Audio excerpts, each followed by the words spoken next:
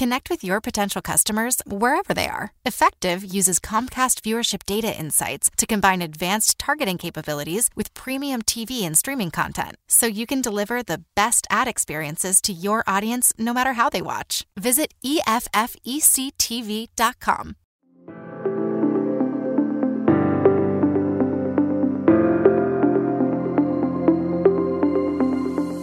Welcome to the Grit Daily Startup. I'm your host, Sebastian Rusk, and this is a podcast about what goes on behind the scenes at startups. The good, the bad, and the gritty. Let's dive in.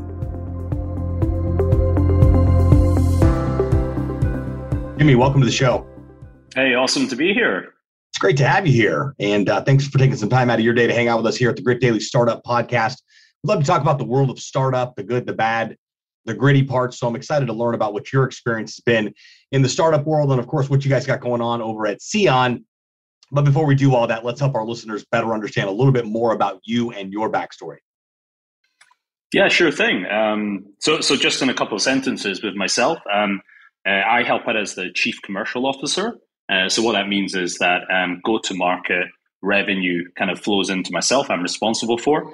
So it's kind of good when times are good, but also I'm the dude holding the bag when things aren't as peaky as they are. So that's what I do. But my background for the last 13 years since university has been actually in the segment of early stage kind of risk and fraud detection. And I've been really fortunate. I've been involved in three adventures previously, Sebastian, that did really well and were acquired by the likes of Visa, American Express, and Ingenico. So this is kind of my fourth go around, and I kind of joined Tommy and Benza, the two young co-founders of Seon, at seed stage. So they had raised about 1.6 in EUR, 1.6 in EUR at seed stage. That was 2.5 years ago. So that was like literally just before lockdown. And then I joined those young guys to kind of build up Seon. And we just announced Series B about 5 weeks ago. So thanks for covering that as well, Sebastian. Yeah, good, man. Congrats on that. So you answered my next question, which was how long you've been with the company. So that solves that question. Moving on here. Let's talk about what you guys got going on over at Seon. Like, break it down to me. I always like to say, break it down to me like you're talking to a 5-year-old, because most people really don't understand this world in general. There's a lot of new technology as well, but we always want to make sure our listeners really understand what your world is all about and how you guys serve the world. Yeah, absolutely.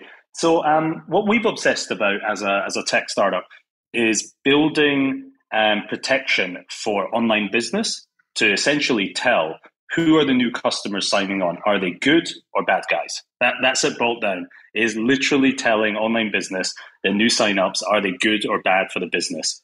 This operates under the domain of fraud detection. And in our space, this segment's massive. There's tons of players. It's really hard for someone as an online business when they need help to find a solution because there's so much choice. I mean, it's been around for 2 decades, ever since e-com was there. But kind of what we've been building for the last 4 and a bit years is essentially obsessing over making kind of cutting edge tools really, really accessible and to get to literally integration, time to value extremely quickly. So oftentimes, I don't know if it's a good thing or a bad thing, but our customers kind of think of us as the Stripe of fraud prevention. And I think that gives it quite a good way because, it's kind of very transparent, our solution. You can test it, play with it, the pricing's out there. And you can kind of get up and running in 30 minutes of our tech. So in a nutshell, if you have an online business and you have to accept new customers, which is pretty much most online business, then there's kind of a crux point. When you do well, you'll inevitably get targeted by those crafty, nefarious fraudsters. And we do our best to try and make protection easy and super simple.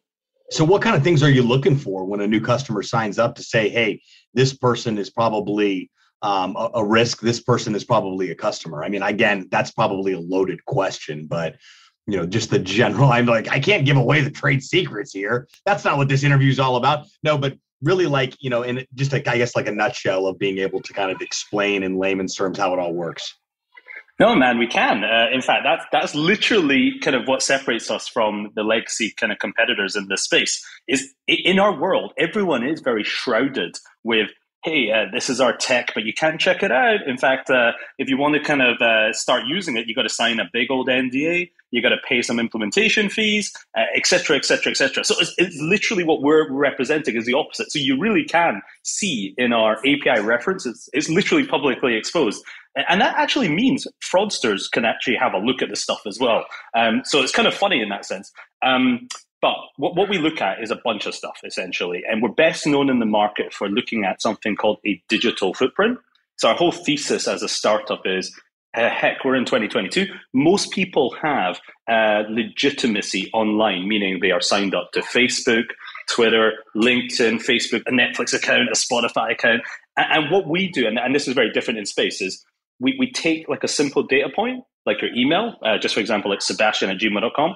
And what we do in real time is we literally bring back to the online business, hey, we've seen Sebastian at LinkedIn, Facebook, Twitter, et cetera, et cetera, et cetera.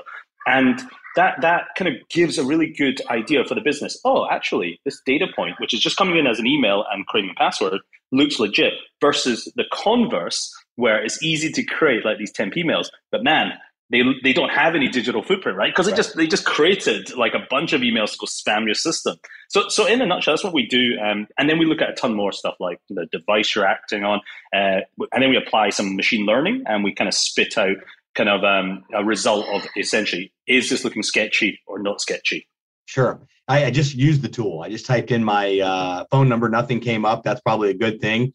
I typed in my email and it gave me my domain registrar and a couple IP addresses. So it looks like I passed. I don't know though. Yeah, it's funny because we've tried to make it front and center. So we're very product led as a startup. We're not very I don't know if it's a bad thing to say. We're not a very salesy company. We're very much stick the product out in the face of like the kind of potential users. So these kind of hardworking fraud fighters, fraud managers, and you should be able to test the tech just like you just did there, literally while having a chat with me, right? Just whack your email, whack a phone number. And it gives you an insight. Oh, cool. That's what they do is kind of what we're trying to drive to, this so-called light bulb moment. Sure. So you guys have a laundry list of clients. I checked out on the website here. A lot of them I'm seeing are Web3 solutions. Are you finding an influx of demand from Web3 companies specifically because this stuff's all brand new and everyone's like, what's a Bitcoin?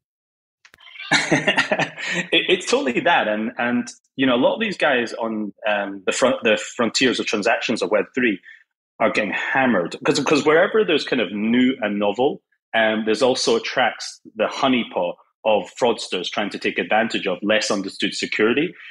So these guys are kind of getting hammered. They're high targets for fraudsters, and so I think solutions like ours. What we've obsessed about is by making it available to folk in that space, they're able to use kind of tech like ours quickly because of that. So yeah, absolutely, and we're seeing some like crazy use cases. We're seeing like in Asia, for instance, we work with a super app called Grab, and we see some really funky use cases of it's not just being used to tell good from bad; it's also being used because they're a marketplace for literally who are like the good people in their own platform as well. So really, really interesting ones too, as you kind of hinted at, people like So Rare out of Paris, the NFT football trading card game. And what's interesting from that is we're seeing that we're actually being used for increased revenue, which at the end of the day is probably what most scale-ups need, right? How do you acquire more good stuff for your business without it turning sour or affecting the lifetime value? So it's kind of funny because it's not fraud. It's actually how do we get more good revenue at the front end? Yeah, I mean it's prevention, right? It's prevention and being proactive is now. Do you find a lot of these brands are coming to you for the solution, or you're? I mean, you guys said you don't do a lot of selling and marketing because your solution works. What are you finding? Is it more of an outreach, or people coming to you saying, "Hey, I need this solution," or "I didn't know I needed this solution"? North of 70% of our revenue came actually from inbound channel, meaning that customers were coming into the Seon.io domain and literally interacting with us in two ways. They're either downloading our product to try for free, so they're literally trying to get kind of value and experience by themselves, or secondly, they're hitting our get a demo button to go literally speak to our product experts to see how the tech works. And the reason why that's the case is we're big believers in the buying process has fundamentally changed in B2B SaaS over the last kind of few years. And what we're saying is the classic in our domain is stand-up enterprise sales teams, which go around knocking, on the top down to a CIO, a CFO, or CTO, and start talking to them about how they can use tech to essentially help them. We think that's changed, and we think that COVID was a massive accelerant of it, right? Because you couldn't send those expensive salespeople to go sit and wine and dine and take them to golf or watch a game with them, and instead it forced I think teams to essentially evaluate product based on purely product efficacy. Yeah. Which is a good thing for all of us, right? Amazing. It really imagine that. Yeah, crazy, right? Let the tech do the talking. So that's really cool. So because of that, there's another thing that for us that reflects it is Tamas and Ben's young co-founders, like they finished up their last year of university and started Seon. And I think it's fully representative of a generational change in how you would buy stuff. For them, they couldn't conceive that. How else would you literally buy technology for your business unless you were validating it by yourself? You had a trial and you would prove it for yourself. Someone knocking on their door and trying to convince them just is low efficacy. Right. Exactly. So, well, this is great. I mean, this is obviously very timely. And, as technology continues to, like I say, invade our lives, whether we like it or not, we want to make sure that, we've got all of the, all the measures in place, especially from brands. I got an update the other day from one of the credit bureaus that my phone number was on the black web or the dark web. And I was like, holy cow. So immediately I looked it up. And as I went down a Reddit rabbit hole, I realized it's really not a big deal, that it was probably part of a security breach. But that also brought me to a place where I'm like, well, this is where we're at. I mean, you've got to be, and it was the alert because I try to get some, fraud alerts as much as I can to protect my own identity and stuff like that. But it was an eye opener a little bit that, it is, unfortunately, as much good as available online, there's bad too. Yeah, and that's exactly the issue with, I think, traditional tech stacks in this.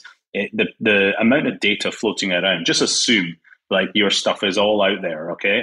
So we've seen rise of account takeovers. We've seen people get around those kind of SMSs that you get from financial institutions, those one-time passwords, even stuff like the identity checks, when you have to stick your iPhone next to your face and next to your passport, that's getting duped like crazy. I would think of it like this: if it's technology, there's a very good chance that somebody can find a way under it, around it, and over it. And it's the nature of the beast in tech in that sense. And it's funny coming from us, right? We are literally a vendor in that space, and we're the first to say, "Gosh, you've got to have stuff that kind of evolves, that moves with the times there." So nothing is static in this space. It's a real cat and mouse game.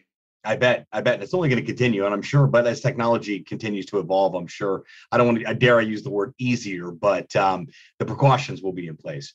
So let's talk about the startup world a little bit. You said you've been involved with a few brands over the course of the past few years, in addition to what you guys are doing at Seon. But what would you say has been your biggest, the worst part of the startup process? Where do I start? I don't think this is a long form podcast, right? I don't know. Like if I was to think of like a couple of nuggets, I would classify every problem that happens, and I think it's a very good problem, is human orientated. So I think it's just the nature of when operations are scaling up because you're being successful in kind of product market fit initially, and then things like you're trying to build repeatability and predictability into like a business.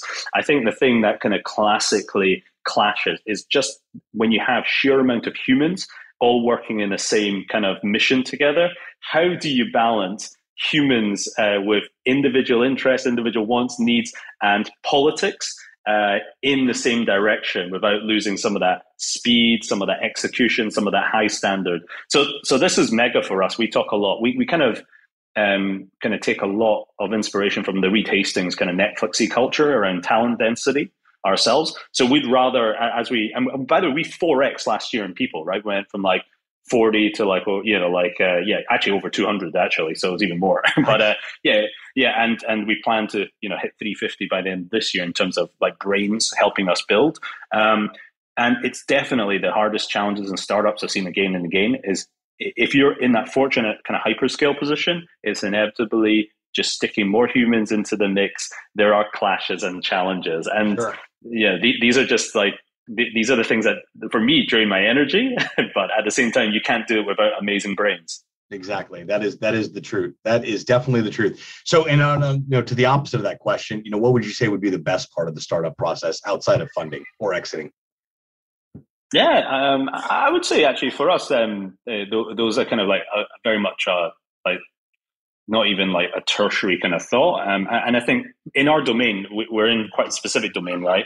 We're trying to give the good guys a little bit of a fighting chance against the kind of societal problem of online fraud.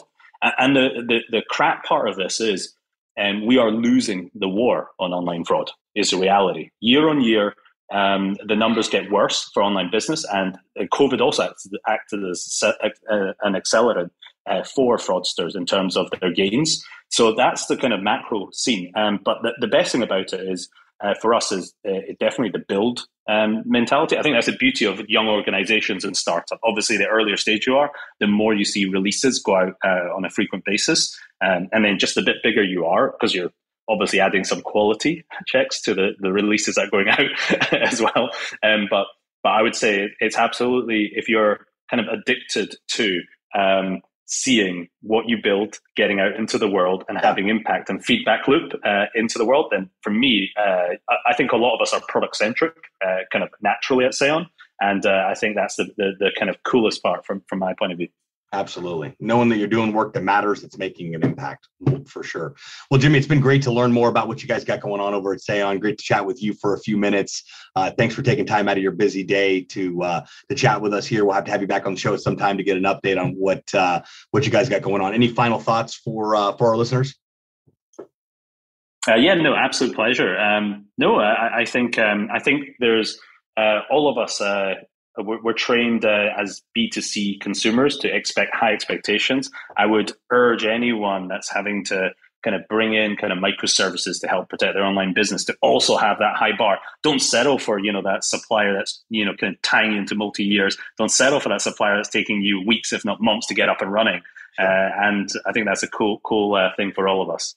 Absolutely. Well, thanks again, Jimmy Fong, ladies and gentlemen, with Seon. Links will be available in the show notes. Make sure you check them out. If you have an online business brand, you need some measures in place to keep those fraudsters away. Thanks again, Jimmy. Come back soon, will you? Awesome. Great to have you. Okay. Cheers now. Yeah, man. Until next time, friends.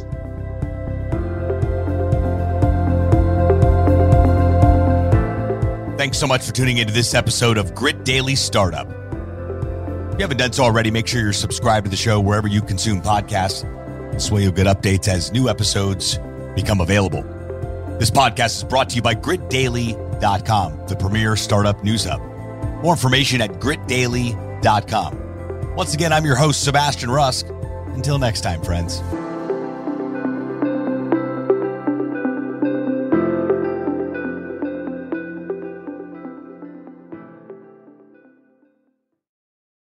Head into your local Safeway for great spring savings throughout the store. This week at Safeway, get yellow peaches or nectarines for the member price of $1.88 per pound. Also this week at Safeway, value packs of Signature Farms chicken drumsticks, thighs, leg quarters, or picnic packs are buy one, get one free. Plus, get value packs of USDA choice boneless beef top sirloin steak for the member price of $4.99 per pound. Visit Safeway.com, download the Safeway for You app, or head in store to find more great deals at Safeway.